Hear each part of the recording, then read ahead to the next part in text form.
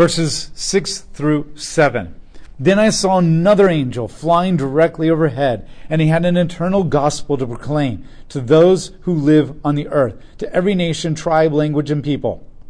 He declared in a loud voice, "Fear God and give him glory, because the hour of his judgment has arrived, and worship the one who made heaven and earth, the sea and the springs and the water." And so the theme of this section, as we transition out of the 144,000 to these angels that begin to fly and give messages, this theme of this section is the salvific judgment on the world for its sin and rebellion. A judgment that brings both salvation and judgment for those who do not follow God. The point of their message is to warn the people of the world and call them to the lion lamb. One should not see these as literal angels flying over creation for all to hear and see, but that the angels do this continuously as they work behind the scenes in the spiritual realm to influence humanity. The idea is God is always sending his angels into humanity, constantly over and over again. Hebrews chapter 13, you have entertained angels and not even known it. Sodom and Gomorrah, he sends angels in first to investigate and lead people out and redeem them before the judgment comes. God is continuously sending angels with these messages to the people in order to pull them out of the world so they will escape the judgment. Because even though God is a just God and will deal with evil, his desire, his greatest desire, is that none shall perish. And over again, no matter how many times God judges the world, he always sends witnesses in to extract people. And the flood generation, Noah sent in to extract. And Sodom and Gomorrah, angels are sent in to extract. Before he destroys Jericho, he sends in 2 witnesses to extract people. He's constantly sending people in to extract them before the great judgment of God. And this is what he's doing over and over again in these ideas. The first angel is called another angel. Any other angel that has been mentioned in the text, however, is too far removed from this one. So what does it mean, another angel? We haven't seen an angel for a while. Okay, so it's too far removed to say, oh, this came right after another one.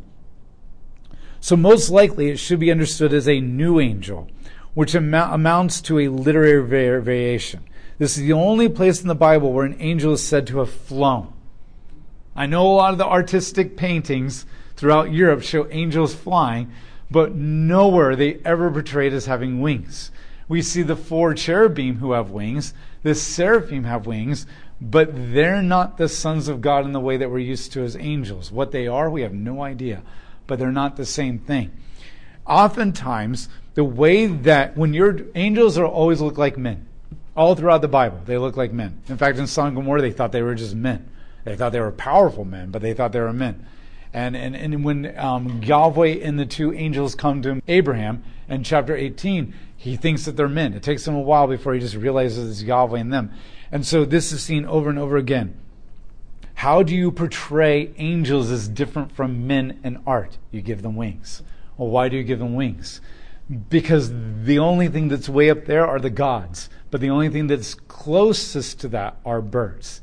And so oftentimes wings are attached to gods to give them the idea that this is a god. You see this with Marduk and the Babylonian, the Canaanite religion of Baal. They're often portrayed as wings, but in their poetry, in their stories, they never ever have wings. Zeus sometimes is portrayed as wings in art, but he never has wings in Greek mythology. Giving wings, we saw the winged woman given wings Israel and taken off. And the idea is that they're either protected by God or they are a god themselves or a divine being. And so this is the first time we see them flying in the entire Bible. And so this angel, the first angel announces not so much the gospel of salvation that Jesus provided through the cross, rather the gospel of certainty that Jesus will discriminately separate those who are with him and who are not on the day of judgment. The first angel is not announcing the gospel necessarily, but he's announcing the separation of the goats from the sheep, so to speak, and that he will discriminate between those who believe him and those who don't. Verse 8, a second angel followed the first, declaring, fallen, fallen is Babylon, the great city. She made all the nations drink wine of her immoral passions. So the second angel announces that Babylon has fallen. It is called the great city in Revelation. Though the title Great City is used of Jerusalem one time in Revelation, everywhere else the great city refers to Babylon. This is the first of 6 mentions of Babylon in Revelation. And the reference to Babylon here is obviously not literal, since this city doesn't exist anymore. This city was destroyed by the Greeks, and it does not exist. It has never existed since then. Saddam Hussein tried to rebuild Baghdad, or the city of Babylon, which outside of Baghdad, I said that wrong. He tried to rebuild Babylon, which is right outside of Baghdad, but he never successfully did that. Babylon obviously is a metaphor. It doesn't matter what view you take, everybody agrees that Babylon is a metaphor for just... Now, of course, the futurists say this is literally Rome, and other people would say, and the preterists would say this is literally Rome, and others would say this is Rome and every other nation that is like Rome, and it's paganism and that kind of stuff. And so God announces it's going to fall. This is the first time that we're introduced to the theme of Babylon. And when we get to chapter 17, Babylon is going to be developed a lot. So we'll talk about that in a lot more detail when we get to 17. But for right now, Babylon is the political and religious capital of world empires, renowned for its material luxury, paganism, and moral corruption. Babylon symbolizes the epitome of absolute material, decadent material luxury and pleasure and glamour, as well as idolatry, as well as corruption of justice and that kind of stuff. It is symbolic of the secular and unjust spirit of humanity in any age that seduces through glamour, entertainment, and luxury, and coerces, bribes others to compromise truth, to give themselves over to the dragon and the beast, and to worship idols rather than the Creator. The nature of Babylon will be unpacked later, as I mentioned. Ultimately, Babylon for right now is the spirit of the world that seduces you into idolatry, seduces you into the message of the world. And that's what Babylon is. John mixes 2 evocative images when describing Babylon here. As he describes it, says, she made all the nations drink of the wine of her immoral passions. Like I talked about the fact that in the Bible, there are 2 mountains, the mountain of God and the mountain of the pagan gods of the world. There are 2 cities, the lofty city of the world and the Mount Zion. Of course, it was going to be truly synonymous. It's Mount Zion, the people of God, and the lofty city of Jerusalem. But there's also 2 women. There's the virgin daughter of Israel, or the bride of Christ, and there's also she, the adulterous woman of Babylon. And she made all the nations drink of the wine of her immoral passions. This drink intoxicates people to follow after the pagan gods. The idea is not necessarily that she goes out and gets people drunk and you're like, well, I'm not a believer and I'm not getting drunk, therefore that doesn't apply to me. It's you're getting drunk on the passions and the desires of the world, that you're intoxicated, that, so to speak, you're trying to keep up with the Joneses in some basic kind of a sense. And so it's a wine. She is trying to seduce you into idolatry. Second, the drink this represents spiritual blindness and idolatry. The fact that the people are willing to cooperate with Babylon, cooperate with the beast, cooperate with the dragon, and give themselves over for economic security and comfort. People sell themselves out. Look, our greatest desires are to be loved and accepted, to be safe and secure, and to have a purpose. And if you don't find those in Christ, you will go somewhere else. And if you don't learn to surrender yourself to Christ, then you'll try to gain that for yourself. And we try to seize power. And we try to seize power that we can have at least enough control over our lives that we can create a good, comfortable life for ourselves, where we are safe physically and emotionally from the things of the world. And so we will give ourselves over. And then when life is not always safe, because it's not, then we will try to have the power to entertain ourselves like a coping mechanism so that we don't have to face the reality of how we're not truly accepted and not truly safe. Now, some people go so far that when they get enough power, they begin to use that to oppress and exploit other people, to have even more power, because then that brings them a greater sense of acceptance and a sense of security and entertainment. But when you do not follow Christ, you will seek out to find your own means of comfort. And when comfort is not always attainable, you will find your own means to entertain yourself, to escape the reality that life is not always safe and secure. And so this is what we pursue. And so what it's saying here is that this is why people sell out. And if you've paid attention long enough to history, and especially what's been going on in the last couple of years, where things are really being revealed for what they really are in our country, this is what most people are, why they're selling out. They're afraid. They're scared of what's coming. They don't know who to trust anymore in our government. They don't know what to believe anymore from the media. They are selling out to messages and agendas and ideologies because they just want to be safe. And when they don't feel safe, we just absorb ourselves in entertainment and our Netflix and Disney Plus accounts and all that kind of stuff, or alcohol or whatever, to try to numb ourselves from the reality that everything's collapsing around us. And even though our economy is semi-collapsing, and I don't know how much collapsing because it's really hard to figure out right now because it looks really bad, but nobody's changing the way that they're living. That just seems so contradictory to me. But that's why. Because if I keep going out and living in my entertainment life, then I don't have to pay attention to the fact that things are really scary right now. And this is what Babylon represents.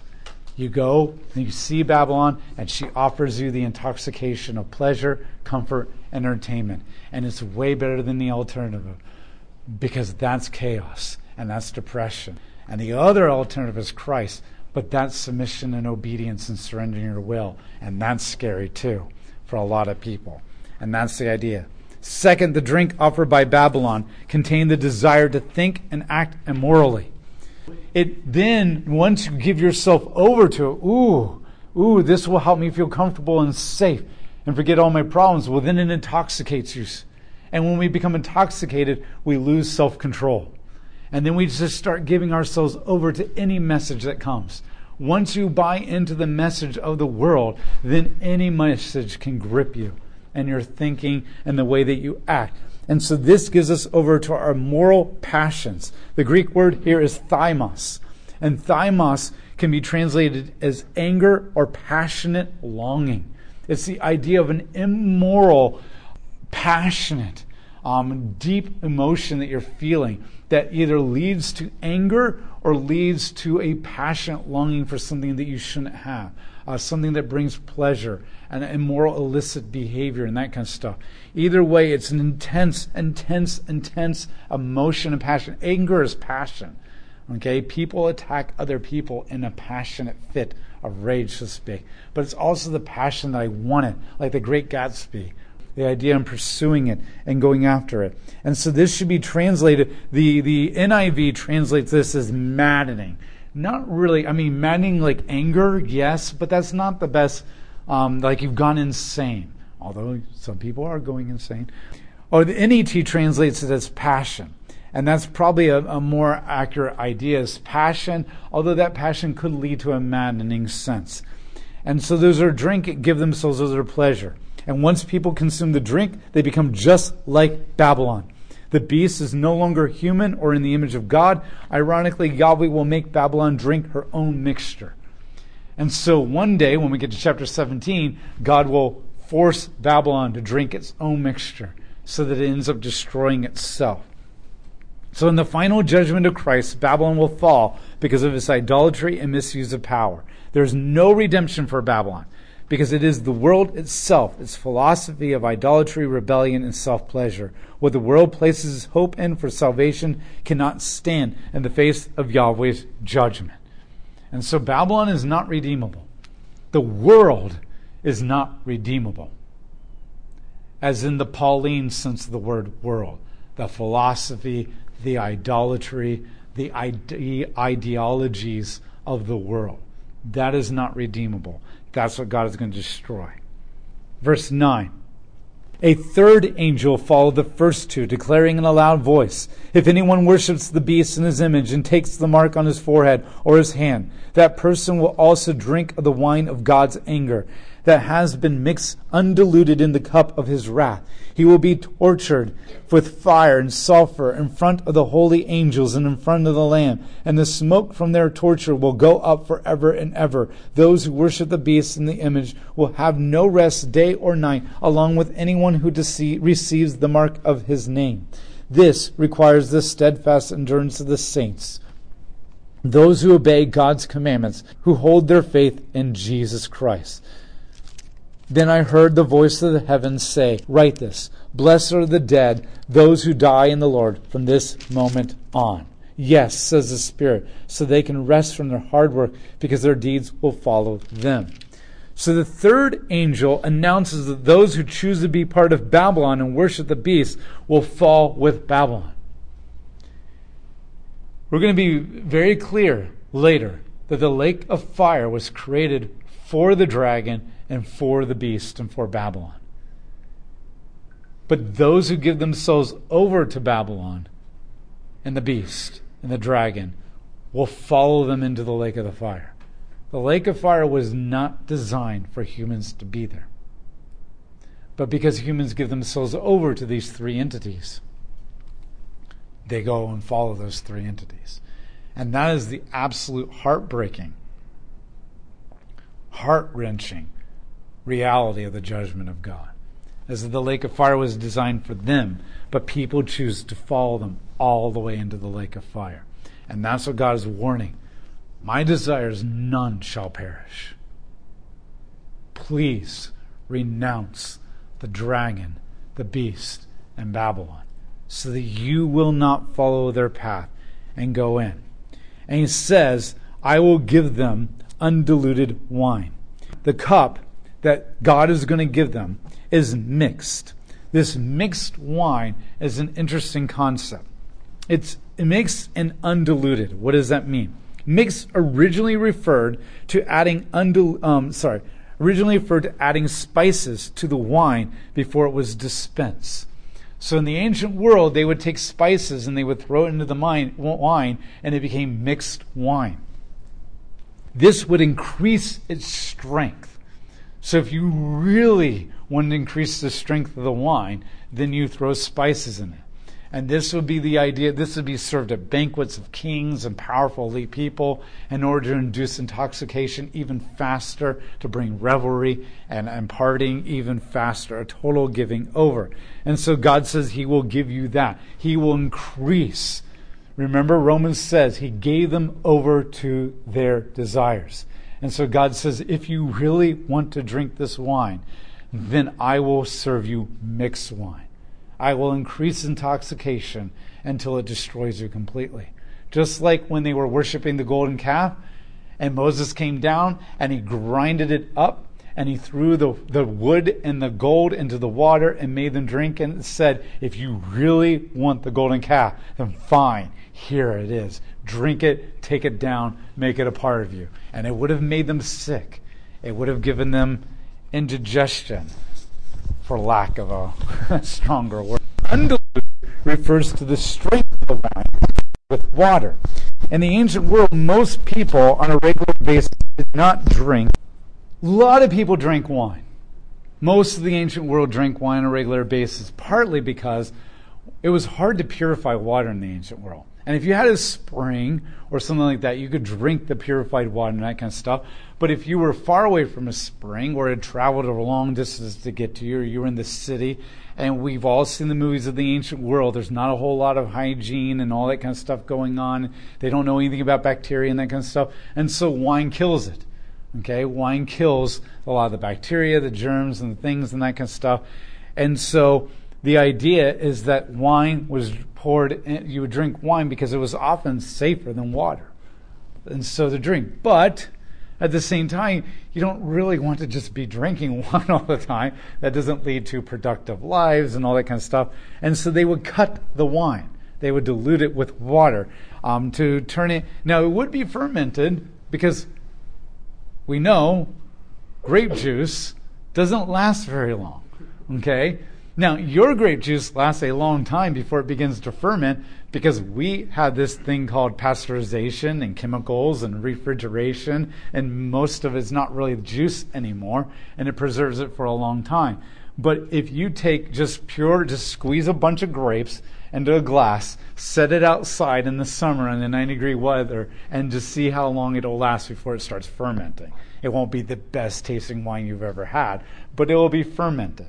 And that's the idea here, is that it didn't last. In fact, this is what made Welch's grape juice so revolutionary, is because Welch applied the pasteurization process to the grape juice in order to allow you to taste it without getting drunk and without having to cut it.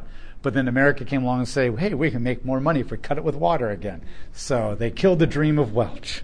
If you go to their website, it's like 80% water. Even milk is. The United Dairy Farmer website literally says our milk is 80% water because we make more money that way. That was a little sidetrack. So you would dilute the wine and you would cut it with water. In the ancient world, wine was often cut by water 3-1 or 10-1, depending on how much of it you were drinking, how wealthy you were. And this is about 1.5%. A good wine is 15% alcohol. If you cut it 3-1, it is 5%. 2-1, it is 1.5%. A beer can be between 3 to 5%. So this gives you an idea that a lot of people were cutting it down to probably the toxicity of beer, the intensity of beer and that kind of stuff. So what God is saying is, I'm going to give you undiluted wine. It's not going to be cut. It's not going to be cut. And so the idea is, I'm going to make you embrace. He uses two images to say, you're going to get the full intensity of my wrath. The Mosaic law was divided into 3 sections. There was the law, which taught you how to be righteous so you could enter the presence of God. There was the tabernacle, which allowed you to come into the presence of God. And there was a sacrificial system that purified you of your sins when you didn't live according to the law, so that you could enter the presence of God. At the core of the Mosaic covenant was not the law. At the core of the Mosaic covenant was the tabernacle. The ultimate desire of God was to fellowship with you. And that was the tabernacle. The law taught you how to live so you can come in His presence. Just like if you slap me in the face, I will say, I love you and I want you to be my friend, but I don't like that. So if you want to keep hanging out with me, don't slap me in the face. And so God says, I love you. I want to dwell with you. So if you want to keep doing that, then here's how you love me and other people. And once you did that, you would come into the presence of God. But no one could do that.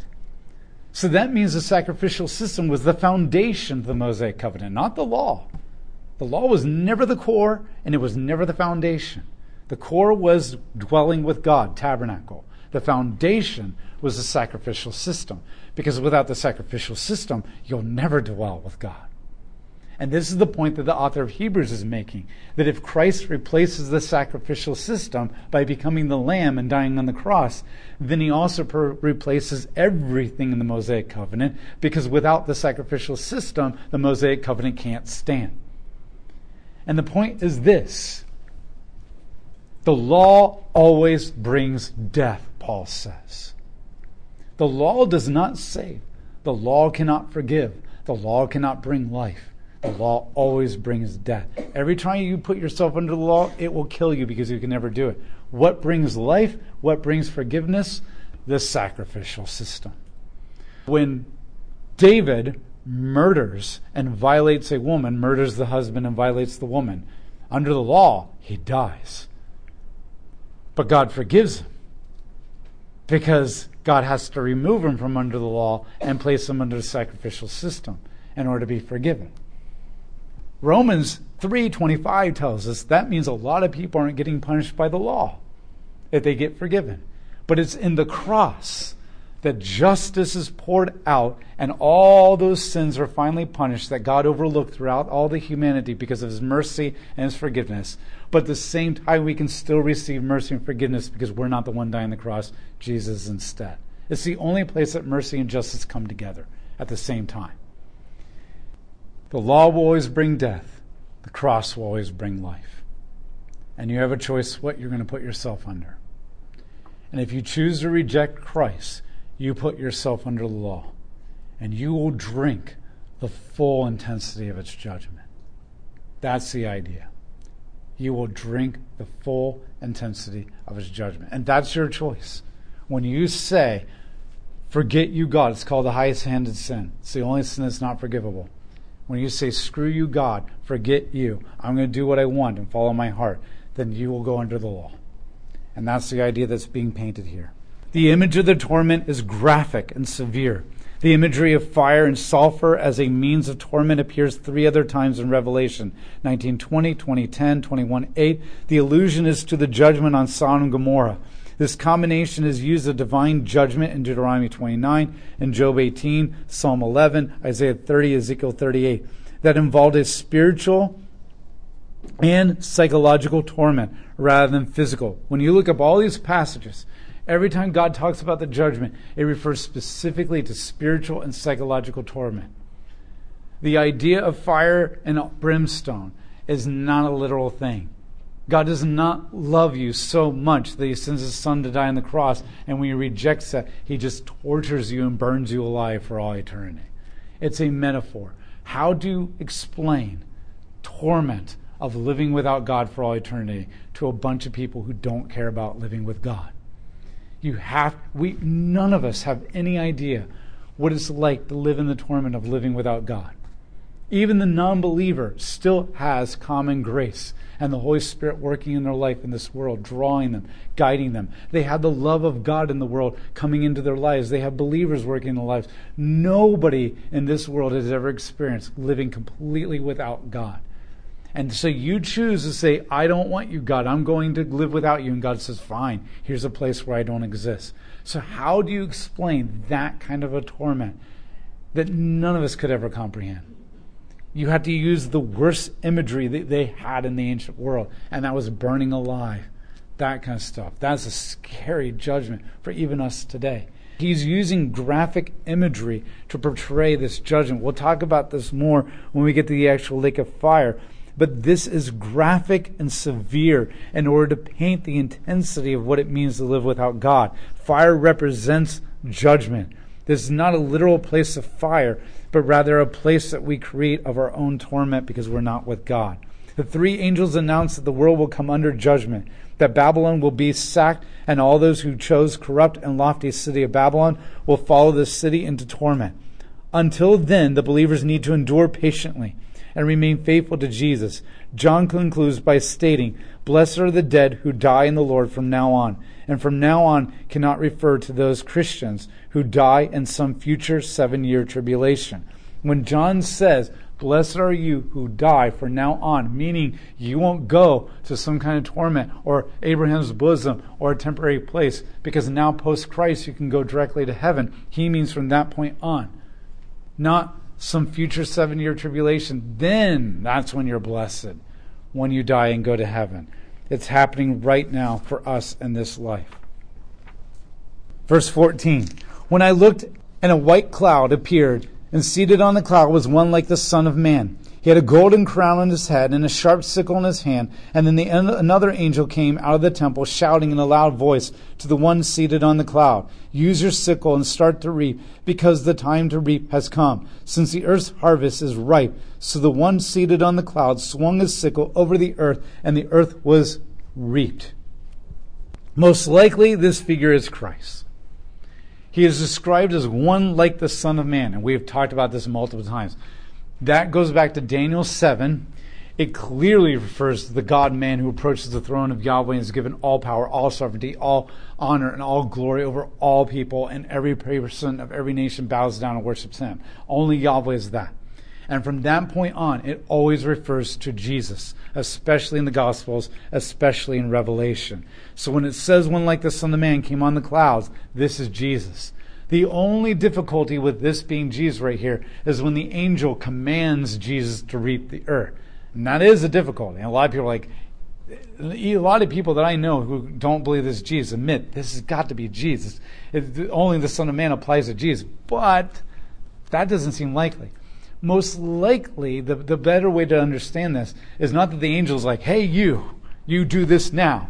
It's more the idea that he's relaying a message from Yahweh to Jesus. Angels are messengers. The word angel literally means messenger, which means he's not giving his own commands. Everything that comes out of his mouth is a message from somebody else, and it's always from the one who sends them, and it's always Yahweh who is the sender. And so this isn't an angel commanding Jesus. This is an angel relaying the message. And in that sense, Jesus swings his sickle and harvests the earth. And this is the idea of taking the believers. Verse 17. Then another angel came out of the temple in heaven, and he too had a sharp sickle. Another angel who was in charge of the fire came from the altar and called in a loud voice to the angel who had a sharp sickle, "Use your sharp sickle and gather the clusters of grapes of the vine of the earth, because its grapes are now ripe." So the angel swung his sickle over the earth and gathered the grapes from the vineyard of the earth and tossed them into the great winepress of the wrath of God. Then the winepress was stomped outside the city, and the blood poured out of the winepress up to the height of horses' bridles for a distance of almost 200 miles. This is 1,600 stadias. This second angel is not Christ, and he reaps the unbelievers. So the idea is that Christ reaps and redeems and gathers up those who are sealed by him. But the angel of God's wrath comes and reaps the unbelievers and brings them into judgment. And they're thrown in the winepress.